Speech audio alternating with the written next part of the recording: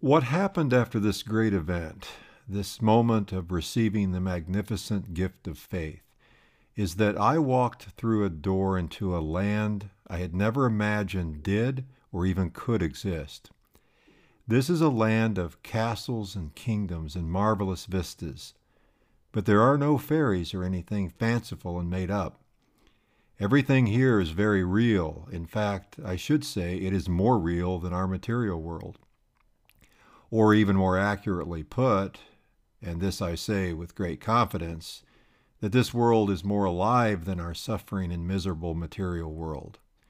This world encompasses ours and makes ours seem small and very dull, colorless, I should say. The world of Catholicism is the real world, with color and life splashing everywhere, yet always in complete order. Hello, everyone. My name is Walter Emerson, and welcome to the Royaume France podcast. So what I just opened with you is a continuation of what I covered in the last session. I left you with the story of how I began writing my prose. And if you go back to the previous episode, you'll actually find the first of those prose in the notes that are on that particular page. And so what I've done now is I want to move forward from that and go and kind of speak to you about where all this came from. So I'm going to need to kind of go back a little bit. So you remember last time I mentioned to you we were in 2008, and this was when I had these contemplative moments with the Blessed Virgin, and I felt that she was, asking me in her kind and wonderful way, or at least pointing out to me that if I feel I have something I need to say, I should probably think about saying it. And I responded to her in my contemplation that I believe I do have something I'd like to say, and went home. And even though I had never written or even planned to write ever, I started writing these prose, and so, but I need to kind of step back. I think in order to understand this, because what I'm trying to do is take you on a journey with me, and I hope you will join me on this journey. And I want to take you with me, and I want to stop along the way, and that's what each episode is a point to stop along the way and have you look and reflect with me. Think about this: if we go on a beautiful hike together, if we go together on a trip, and we go to the mountains or to the beaches or just some beautiful destination, and we start walking along a trail. Now we're both just walking along the same trail. We're walking the same path, objectively speaking. But we're each going to have a different experience when we do that. When we come back, we're each going to describe it a little bit differently. But yet it was the same trail. And that's really what I'd like to do, is to invite you to come along, not to presuppose or imagine or presume that your experience would be the same as mine, that you would necessarily see all the things I saw, and most importantly, you'll see things that I didn't see. But we'll walk the trail together. So I invite you that if you do have any thoughts or anything that you feel is something you'd like to share, jump into my Substack site where this podcast is, and make a comment. Let us know what your thoughts are, and I hope you'll kind of be journaling as you go along doing this. So let's kind of step back. So what was it that even led up to 2008? And so what I have to do is take you all the way back to 1984. And that was the moment that I had my conversion and I joined the Catholic Church. And so when my wife Josie and I were getting ready to get married, I was not a Catholic at the time.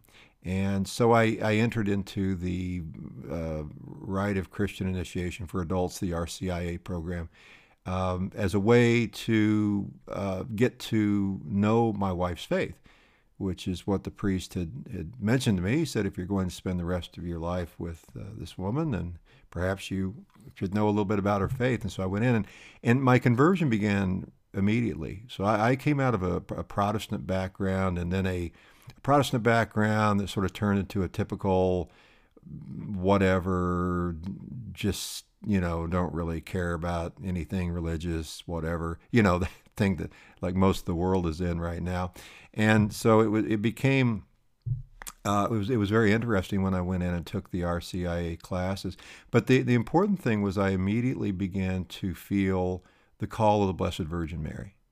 So I remember it was very early in the like the first couple of sessions, and they went over the Hail Mary, and I'd never heard the Hail Mary before. Believe it or not, I'd never heard the Hail Mary, not that I could recall. And I thought it was the most beautiful prayer I'd ever heard.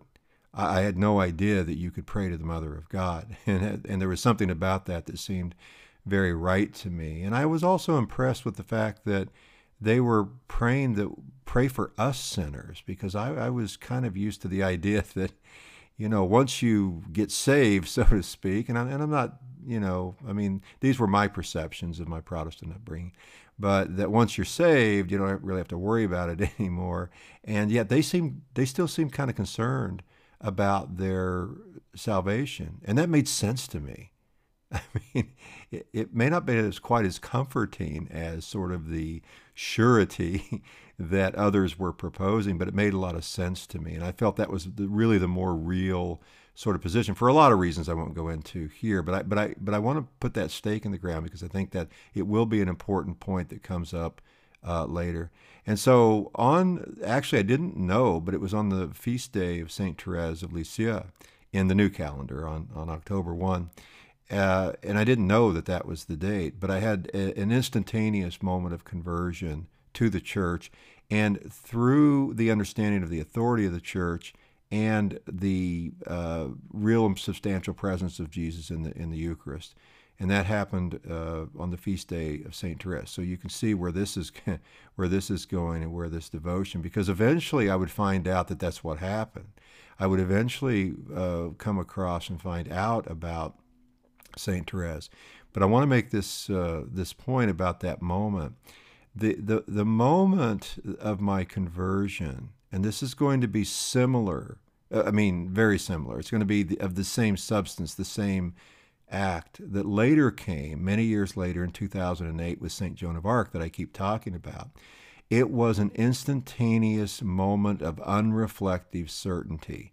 This is the phrase from Edith Stein out of her book Potency and Act that I continue to reference, and St. Thérèse herself calls it a divine glance in her Act of Merciful Love, or what I think are the same. I perceive as being very much the same thing: a divine glance, an unreflective certainty in philosophical terms, and that's what it was. Now this is a little bit different. In fact, I think it is different from a mere intuition.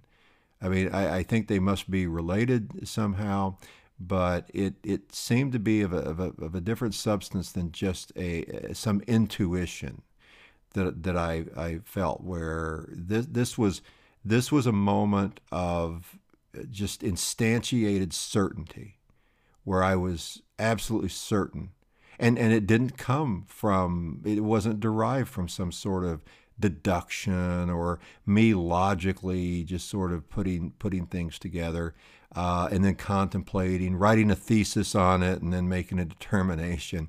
It was just a moment of certainty. Well, clearly it was an act of grace from our Lord, and so it came. But I want to kind of make sure that we understand, because I'm going to come back to this idea of the unreflective certainty, and I've talked about it, in previous podcasts. I was referencing it in season 1, and so now I'm kind of going through. Okay, you talked about all that, but go through what was it in your life that led you to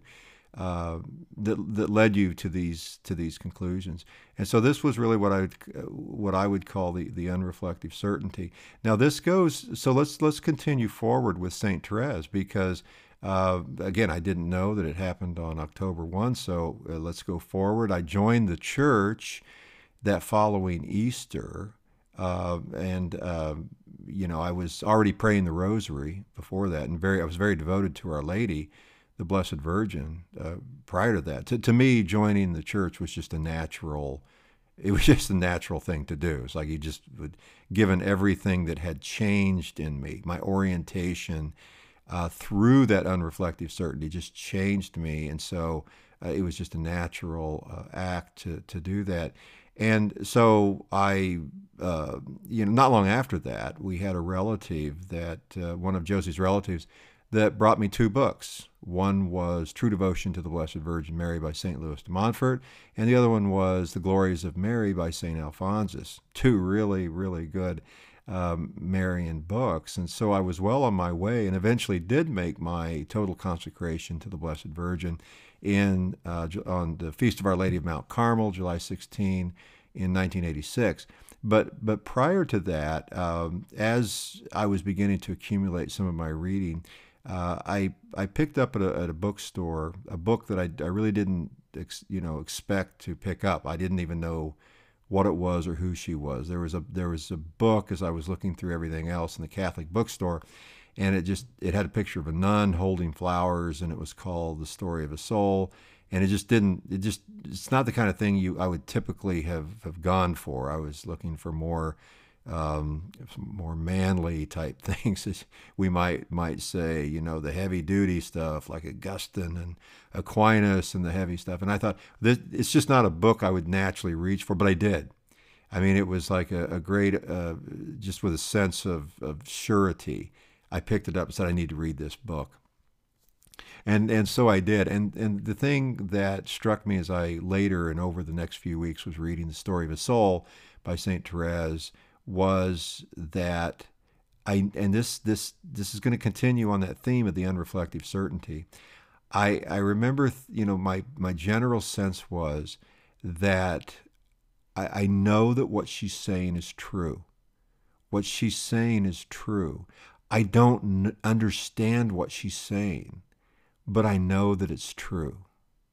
Now, this is an important beginning and changing of the mindset. We typically think, and this would be in a very maybe sort of Descartes fashion, we must know things. We must observe, bring them into our mind, and then assess what it is in order to try to gain understanding of the world that we're experiencing. And this was the complete opposite. And this is the beginning of sort of a complete opposite way of thinking, which eventually I would discover in its fullness beyond Scripture, outside the world of theology. I would discover in full through phenomenology, through the eyes and writings and voice of St. Edith Stein, and then through other phenomenologists that I would discover. And so I didn't have any idea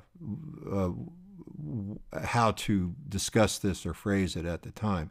But I do know that was my feeling. Now notice that what I was experiencing with the book with St. Thérèse was I was understanding as a basis for knowing, which is the exact opposite of what we typically think or are taught, which is we must know in order to understand. And so my sense with reading St. Thérèse was that I know what she's saying is true. I understand it. I just don't know what she's saying. if that makes any sense. But yet deep in the foundation, there was a sense of understanding, of empathy. I've been talking a lot about that. Maybe we could call it a certain empathy, a certain empathic devotion that was beginning to develop by reading and accepting the fact that what I was hearing, what I was reading was true, even though I didn't understand it. Now look at how associated that is with that divine glance of St. Therese's, of the convergence, of that sense of certainty before knowing. This certain sense of certainty as a a foundation for then acquiring the knowledge. And so that is really, we need to understand that, and at least in my story, because that theme is going to be the same theme that will grow and develop as we go forward. And so I'm going to kind of leave that here, because we're going to need to move into another segment, and then get up to the moment of the divine glance with Saint Joan of Arc. But I kind of wanted to establish this premise, this foundation, in terms of going back to my original, because my conversion into the church and how it all came about is a very, it's, as I look back on it, is a very coherent theme. It's been over decades, but it's been a very coherent theme. It's had a consistency to it. It's had, shall I say, a reason to it, or a sense of reasoning, a sense of understanding that's out there that is speaking to my heart.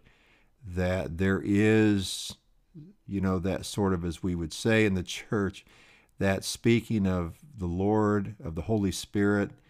And so that's the reason I've sort of tried to put all this together, is because there is a model, there is a consistency, and that's what I want to share. And so this is really the foundation. It's the roots where I began to experience a different mindset of receiving the Lord's grace, receiving grace from the Lord through Our Lady and through the intercession of the saints, and to receive that grace as it's intended for me to receive it, as opposed for me trying to intellectually think through it, but to receive it as it's intended for me to receive it, which means that I'm sort of grounded in an understanding, and from that understanding, I can begin then to know what I need to know to journey on the trail of the Dogmatic Creed.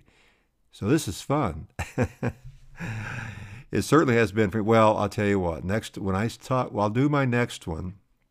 When I do my next one, I'm going to talk about some not so fun times, because you have to carry your cross, and you have to go through a lot of suffering. And so, yes, this is exciting and fun. But next time, I'll have to tell you about some times that weren't exactly so fun, and I look forward to doing that. So let's take a rest here on the journey. And so again, if you have any, I hope maybe this gives you something to journal about. If you have any comments, any thoughts, just reflections that you want to share, jump in and do that. And I'm going to take you through the dark forest next time we go through. We're going to go through kind of a scary dark forest. So hang on. I'll get to that in the next episode. Hope you enjoyed it. God bless. I'll talk to you next time.